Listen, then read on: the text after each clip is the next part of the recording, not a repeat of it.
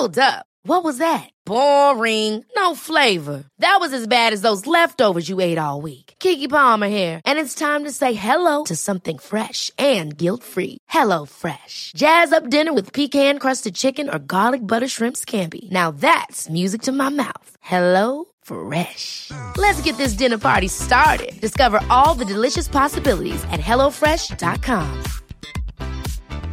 Planning for your next trip? Elevate your travel style with Quince. Quince has all the jet-setting essentials you'll want for your next getaway, like European linen, premium luggage options, buttery soft Italian leather bags, and so much more. And is all priced at 50 to 80% less than similar brands.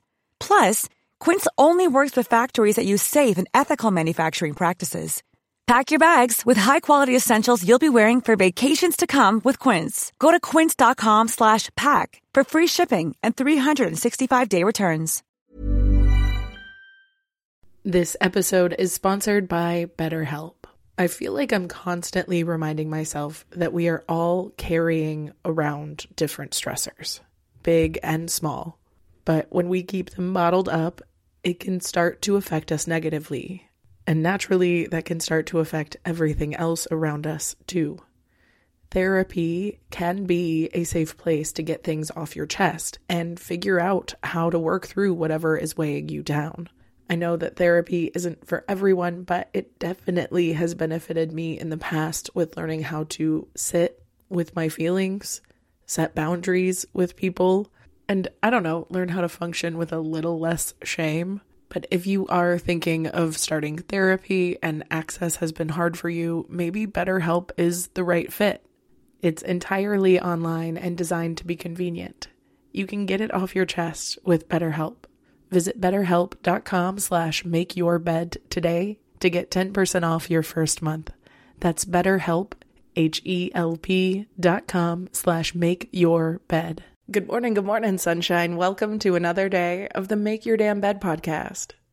One of the best ways to deal with emotional dysregulation is to learn how to label and identify what those feelings are as they arise. The thing is, language isn't perfect, and even if it were, most of us don't have the appropriate language to identify mixed emotions or feelings. The problem is, a lot of us have trouble processing and managing our emotions, and that can affect our well-being and our quality of life. And as much as I talk about how important it is to feel your feelings and learn how to regulate your emotions, if you don't know how to do that process, then it can be easier said than done. And though I've done many episodes talking about how to allow emotions to flow through your body, today specifically, I want to talk about emotion-focused therapy, or EFT, which can teach awareness, reflection, validation, and self-soothing by improving our personal emotional regulation skills.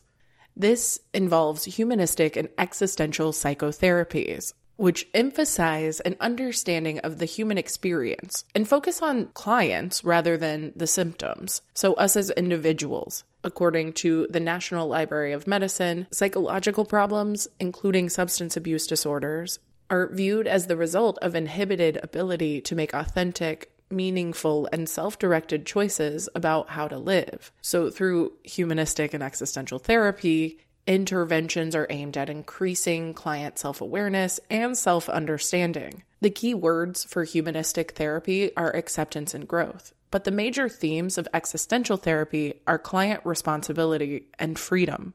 Both approaches share a belief that people have the capacity for self-awareness and choice. However, both schools come to this belief through different theories. The humanistic perspective views human nature as basically good, with an inherent potential to maintain healthy, meaningful relationships, and to make choices that are in the interest of oneself and others. The humanistic therapist focuses on helping people free themselves from disabling assumptions and attitudes so that they can live fuller lives. Basically, there's an emphasis on growth and self-actualization rather than alleviating disorders or curing diseases. This perspective targets present conscious processes rather than unconscious processes and past causes. But like the existential approach, it holds that people have an inherent capacity for responsible self-direction. For the humanistic therapist, not being one's true self is the source of your problems, whereas an existentialist approach is more interested in helping a client find philosophical meaning in the face of anxiety by choosing to think and act authentically and responsibly. According to existential therapy, the central problems that we face as humans are embedded in anxiety over loneliness, isolation, despair, and ultimately death. Creativity, love, authenticity, and free will are recognized as potential avenues towards transformation, which enable us to live meaningful lives in the face of this uncertainty and suffering. Everyone suffers losses. People will die, relationships will end, things will change.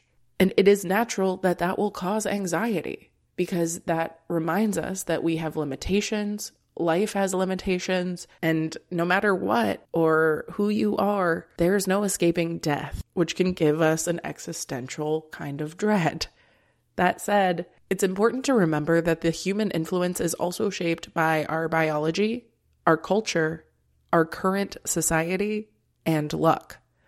Existential therapy kind of assumes the belief that people's problems come from not making enough choices or judgments well enough to forge meaning in your life, and that the individual is responsible for making meaning out of life. That said, we can never deny that outside forces can contribute to the individual's limited ability to exercise choice and live a meaningful life. But I like talking about this type of therapy because the confrontation of negative internal forces is an important process that I think every human should have to confront at some point in their life. And maybe it's just because I'm an overthinker, but feeling existential dread does not have to be synonymous with a sad outlook on life, and in fact can be really inspiring as long as we're willing to be curious about the different meanings it might have or hold for us. Point is recognizing if what you're really feeling is a fear of change or a fear of death or a fear of failure or a fear of alienation from your community, or if it's just a general spiritual emptiness, can help you to penetrate these deeper level issues and figure out what's really going on and why you happen to be treating your symptoms in ways that are ultimately not helpful at all. But by slowly implementing a sense of self-respect and self-motivation through self-reflection, you are able to recognize your humanness and recognize that your responses to that humanness are not your fault.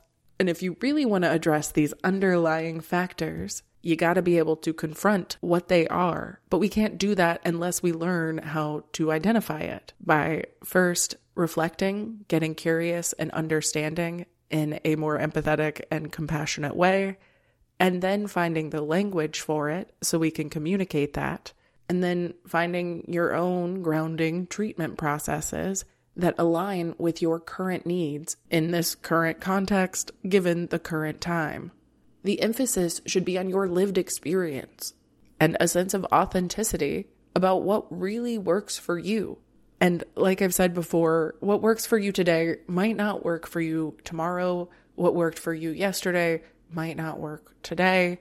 It is all about becoming flexible, but learning how to be more perceptive about our changing feelings and sensitivities and recognizing them in the moment so that we don't get caught up in the wrong type of treatment that has us spinning our wheels and feeling lesser than. So whether you're having a massive existential crisis or a very mundane human experiential one, both can be addressed by recentering yourself, learning how to become self-aware without becoming self-conscious. And that is a difficult practice, but it's definitely not impossible. So keep working towards what feels good in a way that actually pushes you towards more of that self-awareness rather than the disconnection that a lot of the coping mechanisms I tend to do. Anyway, I love you so much. I hope you have a wonderful rest of your day and a fantastic weekend. And I'll talk to you tomorrow while you make your damn bed. Bye, cutie. Ever catch yourself eating the same flavorless dinner 3 days in a row? Dreaming of something better? Well, HelloFresh is your guilt-free dream come true, baby. It's me, Keke Palmer. Let's wake up those taste buds with hot, juicy pecan-crusted chicken or garlic butter shrimp scampi. HelloFresh. Stop dreaming of all the delicious possibilities and dig in at HelloFresh.com. Let's get this dinner party started.